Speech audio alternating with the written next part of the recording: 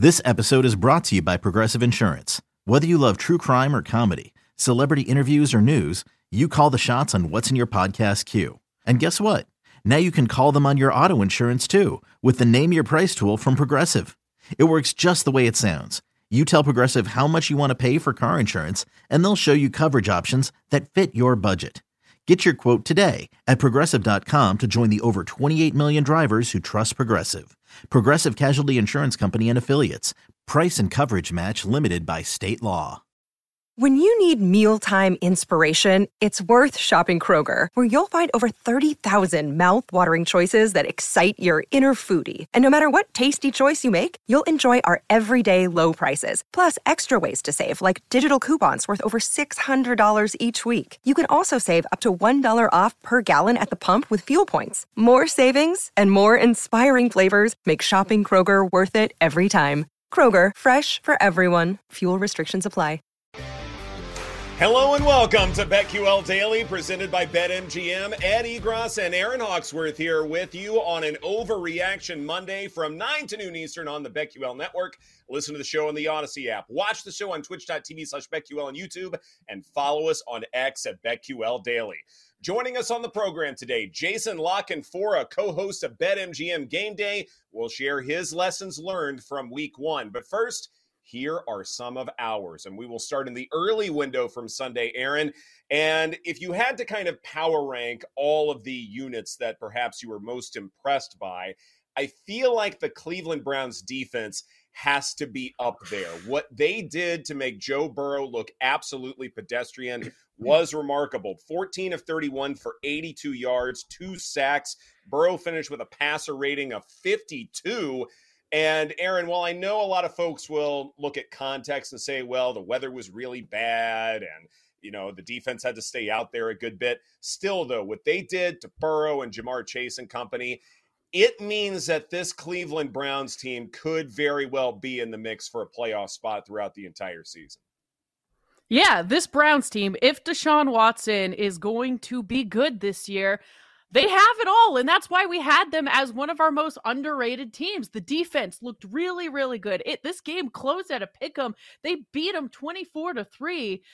They have a really good O-line. They've got a great run game. So I think, you know, if Deshaun Watson can be above average, Joe, this Browns team will be very good. But he wasn't. I mean, that's the thing. He wasn't above average. This is a story about Joe Burrow.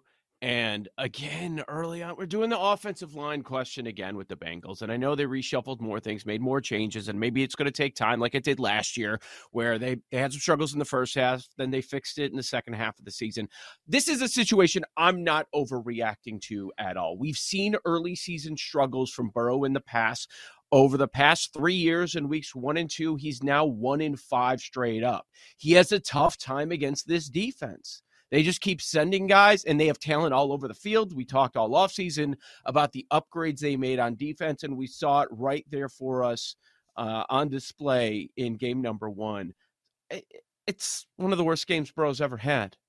So I will buy Burrow stock over saying, okay, this could be rough for him. The Cleveland thing, they had control of the game. They controlled it. They continued to run the ball. The defense was awesome, so they didn't need Watson's arm. But I didn't see anything yesterday where I said, okay, watch out, Cleveland might be winning this division because we're seeing the Texans version of Watson as opposed to last year's. No, Watson certainly was not, he wasn't reaching a ceiling. I think that's fair to say. Just 43.8% play action, which is a lot. 10 of 13 for 117 yards, touchdown, and an interception. He really needed the play action game or else things would have been really, really bad for him. So as far as that's concerned, chances are this is going to be a slightly predictable offense. But look, when you have Nick Chubb and you've got that powerful rushing attack, then even though rushing efficiency doesn't matter when it comes to play action efficiency, still though you want to use it to make sure that your offense looks the same, rushing versus passing. So there is that. The one thing, though, that I think should be a cause of concern, maybe not so much for Joe Burrow and the receiving corps, but it's that Myles Garrett was consistently going up against Orlando Brown and Myles Garrett kept winning that battle. Now, granted, he might be the best pass rusher in the NFL. His pass rush get-off time was one of the faster ones that he had in his entire career, but this Orlando Brown thing could be a cause for concern because, as we've talked about before, offensive lines are very much weak link systems. And if you've got a player who just can't be up to snuff compared with everybody else, then an elite pass rusher, and this division has a lot of them, will come and take care of you. Bengals' worst pass block win rate among the Sunday teams. Zadarius Smith was also really, really good. So there is a little bit of depth that could be a problem when these two teams play each other again, Aaron. Yeah, it's tough. Like, a part of me wants to not overreact too much and just say, you know what, this is week one. Hopefully this Bengals team can be a lot better. I remember even a couple years ago, remember when Aaron Rodgers had a clunker in week one and then he went on to have like an MVP like season. So maybe it's that. Obviously, I've been higher on the Bengals this season, so I hope they can get it together, Joe. Yeah, they'll be fine. I'm not concerned about them. There was suspect quarterback play among the best in that division yesterday, right? I mean, really, wasn't every quarterback bad? Lamar? The offense, yeah. Watson? Yeah, exactly. Yeah, I mean, Joe Burrow, and then Kenny Pickett after a terrific preseason. He was awful yesterday. So all four for four, poor quarterback play out of the AFC North.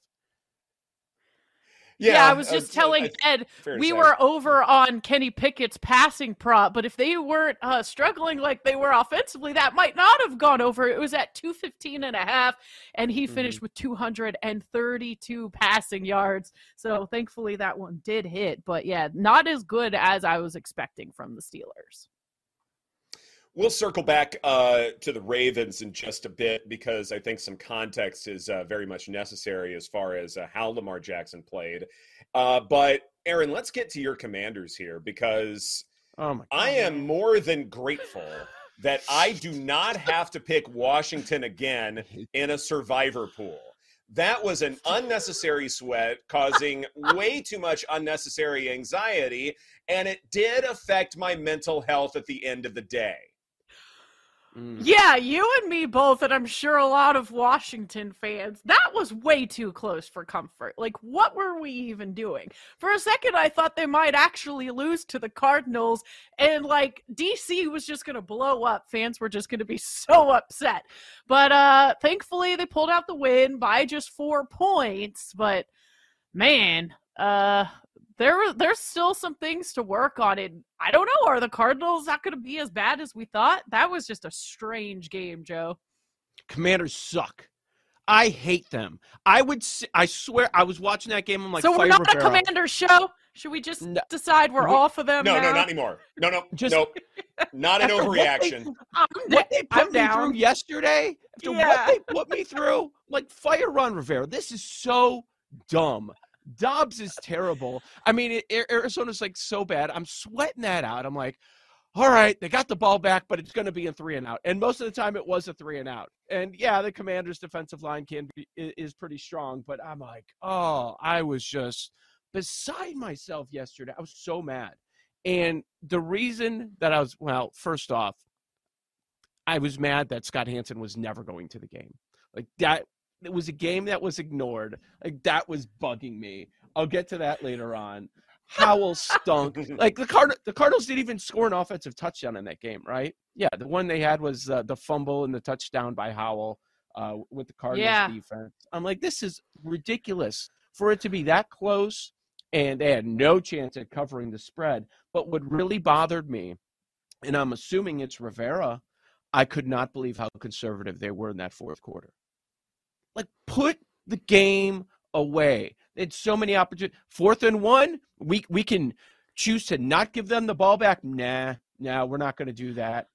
Let's just keep running. 3rd and long, let's keep running. Even though scoring the touchdown almost completely puts them away, it was very frustrating. Yeah. Against that Cardinals front. You can't block against that front, and yes, Howell holds on to the ball too much, but for the Cardinals to rack up 6 sacks yesterday, the trend I'm seeing here is like a lot of these quarterbacks that got really pumped up in the preseason. Oh, look how sharp they look. Pickett, Howell, How'd they do yesterday? Didn't see much. Commanders' offensive line has been a big concern as well, and you touched on it. I was overreacting to the Chiefs' loss Thursday night, thinking, "Oh, they miss Eric Bieniemy. Let's go! Come to mama!" Man. Now he's with the Commanders. I didn't see a big mark that he put, and you thought he was mad, yelling at the players before. I can't imagine what it's like after that game. I was sitting there watching that, thinking that exact same thing, but I was wondering, is this Rivera versus Bieniemy? Because Rivera bus-tossed him in the preseason and was the head coach overriding Bieniemy. Nope, run it. Because we know the Riverboat Ron thing is just a big joke. I mean, that's what people say in jest, right? I mean, he's not aggressive. He's the opposite of that. Dude's a clown. He's done. Game's passed him by. Fire him after a 1-0 start. He is. He's terrible. It's even worse. It's even worse than what you're detailing, Joe. Sam Howell was pressured on 19 of his 37 dropbacks. He only held on to the ball for an average of 2.87 seconds. That's not very long. Once you get to like 3 seconds, then yes, you have some concerns that maybe you're holding on to the ball too long. But 2.87, that's not that long. And he was pressured on more than 50% of his dropbacks, was sacked 6 times. And guess what, guys? He faced an 8% blitz rate. They were not throwing extra guys at him. That offensive line was terrible. Howell needs to do a better job with pocket protection. If this persists, then Washington is in big trouble. With threats to our nation waiting around every corner, adaptability is more important than ever. When conditions change without notice, quick strategic thinking is crucial. And with obstacles consistently impending, determination is essential in overcoming them. It's this willingness, decisiveness, and resilience that sets Marines apart. With our fighting spirit, we don't just fight battles, we win them. Marines are the constant our nation counts on to fight the unknown. And through adaptable problem solving, we do just that. Learn more at marines.com. Another day is here, and you're ready for it. What to wear? Check. Breakfast, lunch, and dinner? Check. Planning for what's next and how to save for it? That's where Bank of America can help. For your financial to-dos, Bank of America has experts ready to help get you closer to your goals. Get started at one of our local financial centers or 24/7 in our mobile banking app. Find a location near you at bankofamerica.com/talktous. What would you like the power to do? Mobile banking requires downloading the app and is only available for select devices. Message and data rates may apply. Bank of America NA, member FDIC. Terrible. Yeah. Where we started, let's circle back. I'm so glad I'm done with them. I'm so glad. I actually had to get up and like pace around the house. They were really making me mad. And a part of me was like, just go ahead and lose this game. You start wearing down the floor, going back and forth. Exactly. I'm just like, what is happening? I'm usually a pacer when I'm nervous. I just accepted the loss. I accepted the fact that the Cardinals were going to ruin Survivor for everybody, including yours truly, which I care way too much about. Yeah, when I'm nervous, I usually pace. I just sat there. I was in the basement by myself on the couch. I was just so angry. And I'm just firing texts at everybody else that had Washington. Like, bleep this team. And I was like, if they lose this game, sell the team again. I hate that so much. Yeah, right. Gosh. Ron Rivera, first coach fired. We don't know what this new ownership, if they'll do something like that, but there's probably value. Yeah, there might be, very much so. Yes, the Commanders somehow survived. They did not cover the rather large spread against the Cardinals. But, Joe, at least we didn't pick the Minnesota Vikings. Then we would have been ousted from Survivor because they lost to the Tampa Bay Buccaneers, and Baker Mayfield on the comeback trail. Tampa Bay won that one 20-17. And Aaron, it's not like Baker Mayfield was, slinging it deep or, basically extending the field vertically. He attempted 8 passes of greater than 10 air yards. That's it. This was deke and dunk, and somehow it still worked. And besides, he did not have the benefit of a good rushing attack. Rachaad White had negative 38 rushing yards over expected per next-gen stats. This was all about trickery at the snap. It was all about the defense playing well for Tampa Bay. And like we said before, Tampa Bay is top-heavy, but if they have any bad injury luck or, just any kind of setback whatsoever, they will be done for. And yet, they still took down the Vikings. Yeah, I mean, as someone who has been very high on the Vikings, this one is probably more painful than the Commanders one. I feel like I'm just, it's a punch in the gut talking about these two games back to back. But yeah, the Vikings lost a lot of close games last year, and if they don't have that luck on their side, what are they going to do? They're going to take more L's. This one certainly hurts. I don't know what else to say. I'm depressed.